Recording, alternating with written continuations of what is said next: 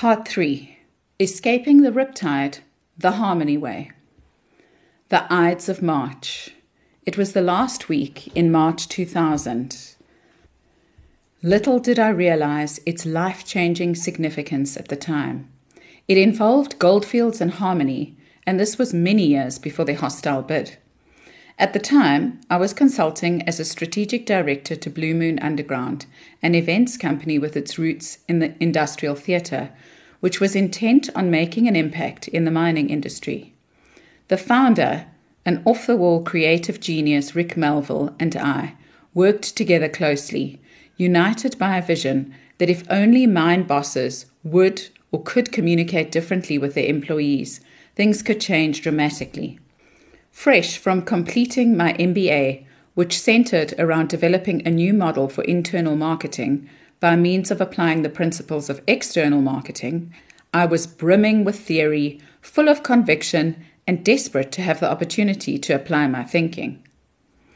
Cut to our Monday morning presentation to Goldfields, and forgive my slightly melodramatic, Dali-esque recollection of it.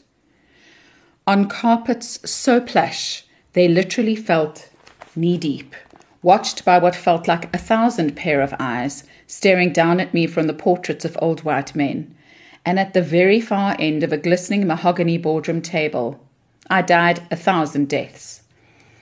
My passionate and well-reasoned rationale fell on at least 7 pairs of deaf, white male ears, when the boss man called me lovey and asked me to prove where this has worked before. I knew that my and his fate were sealed. Never again. So destroyed was I after that meeting that I pleaded with Rick for us to cancel the meeting set up for later that week with Harmony Gold. Bless his soul, Rick wouldn't budge. We agreed that a Monty Python, and now for something completely different type approach, was the only way to go. And it was. But ultimately, the joke was on us.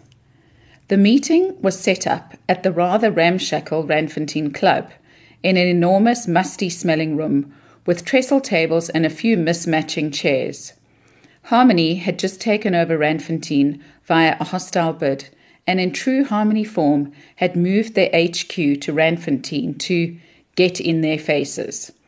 The derelict state of the room was no problem for us as we chucked out our PowerPoint slide deck in favor of brown papering the tables, planning to use thick, brightly colored markers to illustrate our thinking, and relying on Red Bull energy drinks for inspiration.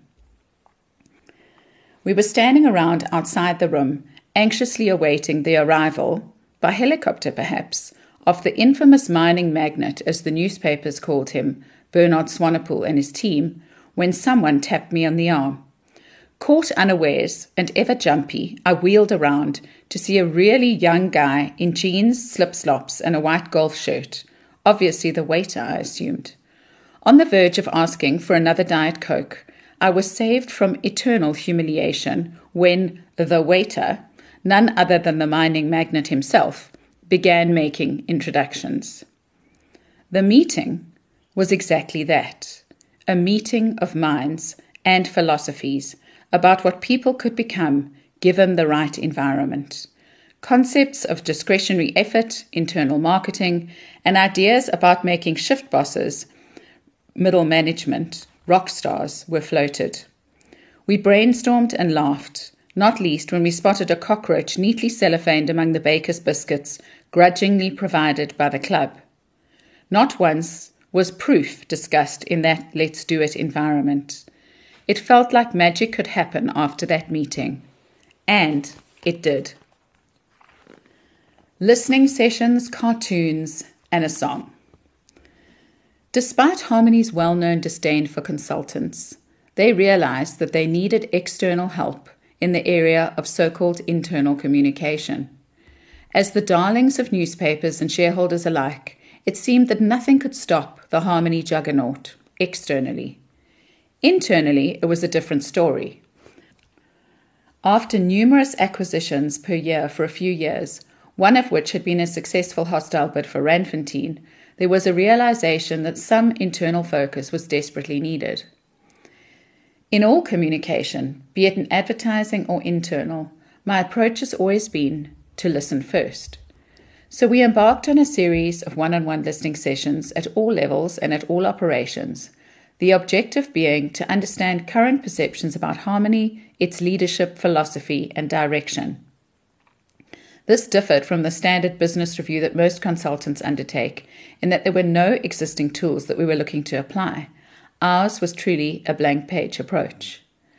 I conducted well over 100 interviews, chatting with shift bosses, miners, rock drill operators, and metallurgists, among others.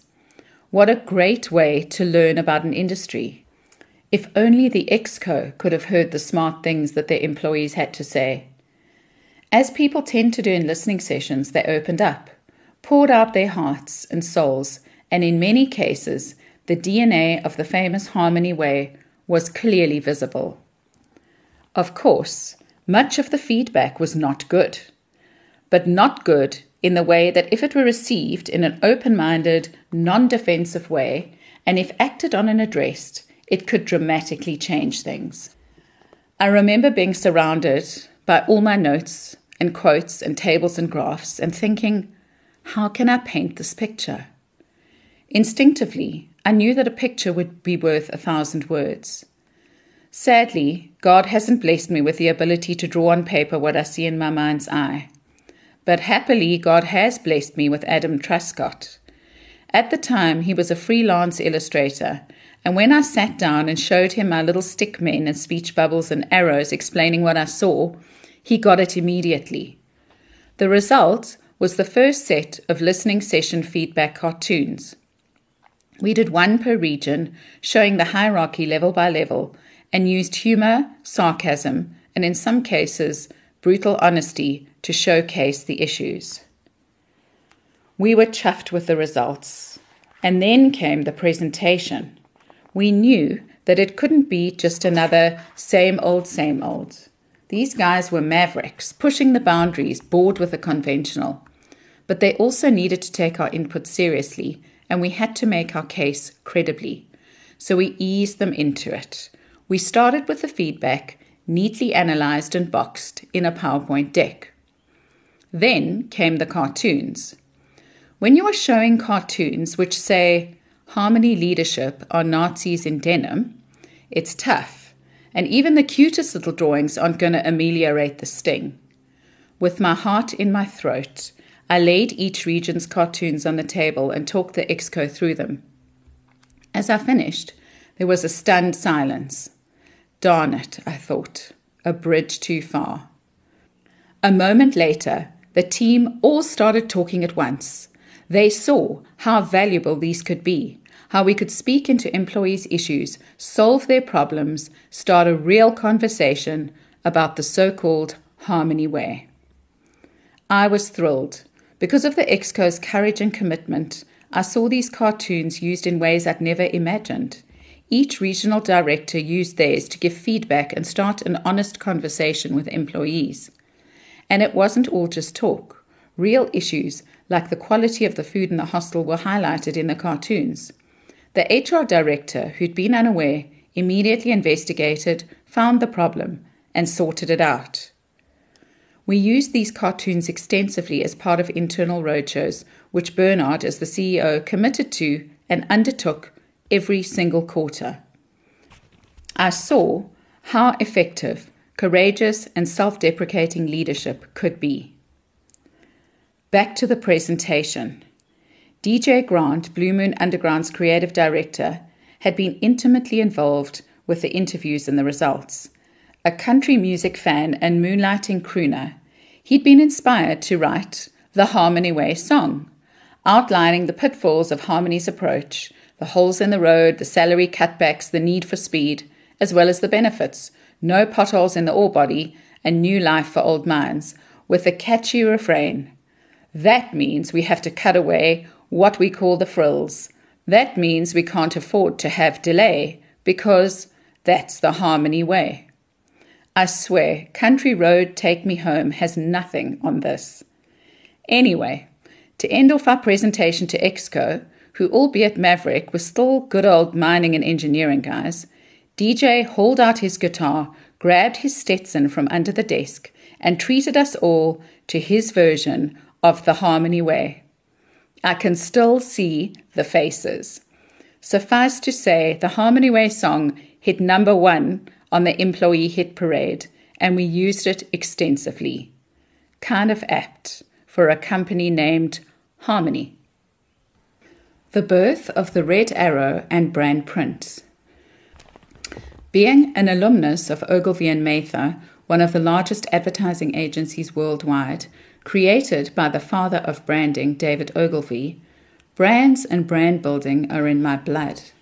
For some, a brand is just a logo or a corporate identity.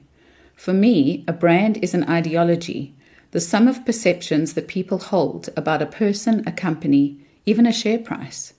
The battlefield of a brand is in the mind, yet its value is tangible.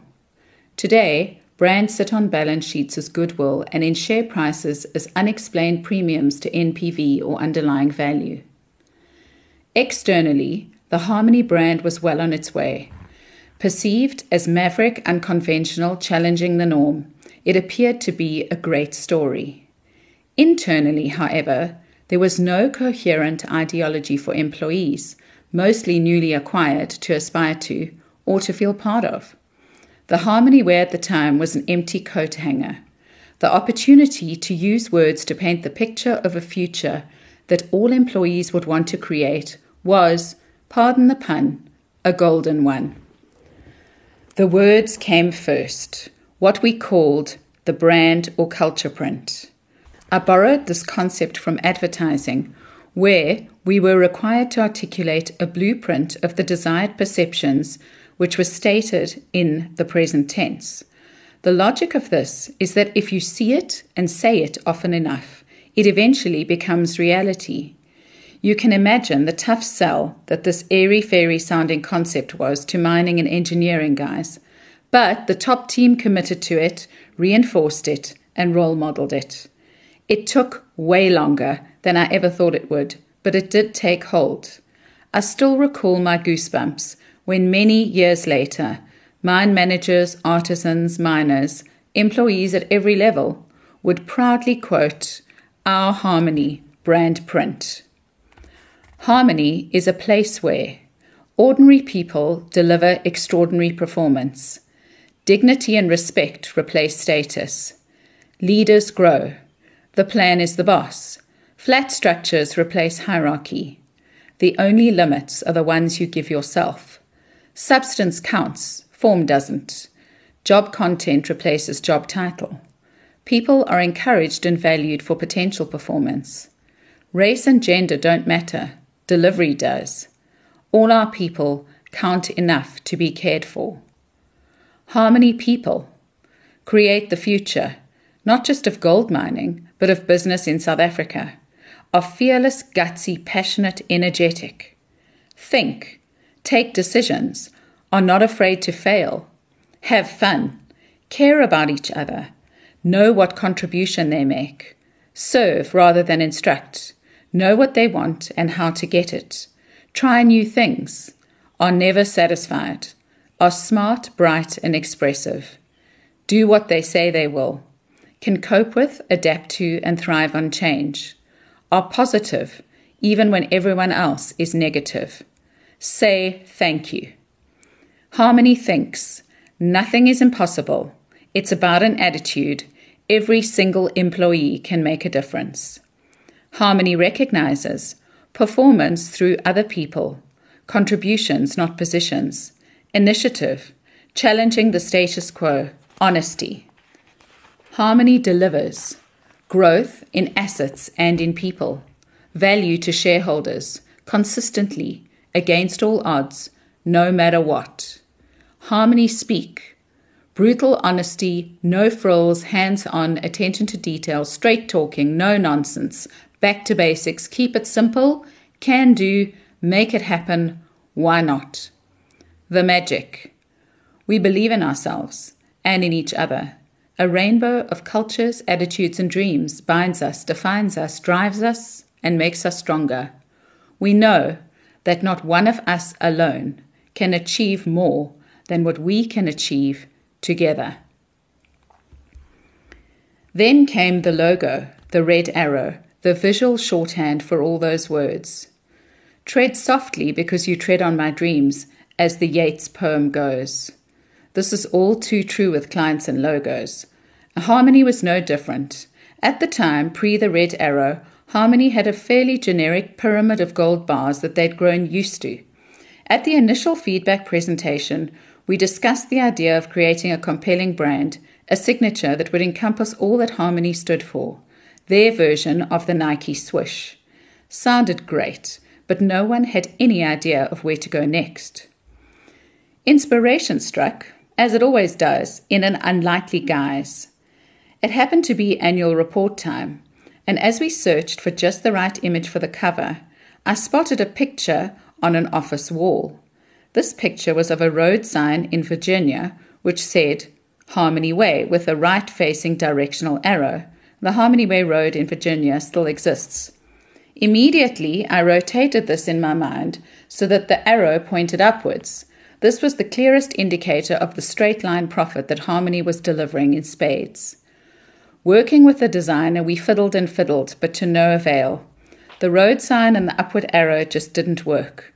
But the sign had given us the idea of the arrow, and from there, we went to the heart of the business, the rock face itself. Red spray paint is used to mark off the rock face to be blasted underground. An upwards pointing spray painted red arrow on an underground rock was the perfect visual for the annual report cover. And, as it turns out, for Harmony and everything it aspired to stand for. I knew as soon as I saw it that this was not just a logo, not just a corporate identity. This was a brand to strive for, to live for, to love. And to this day, I do.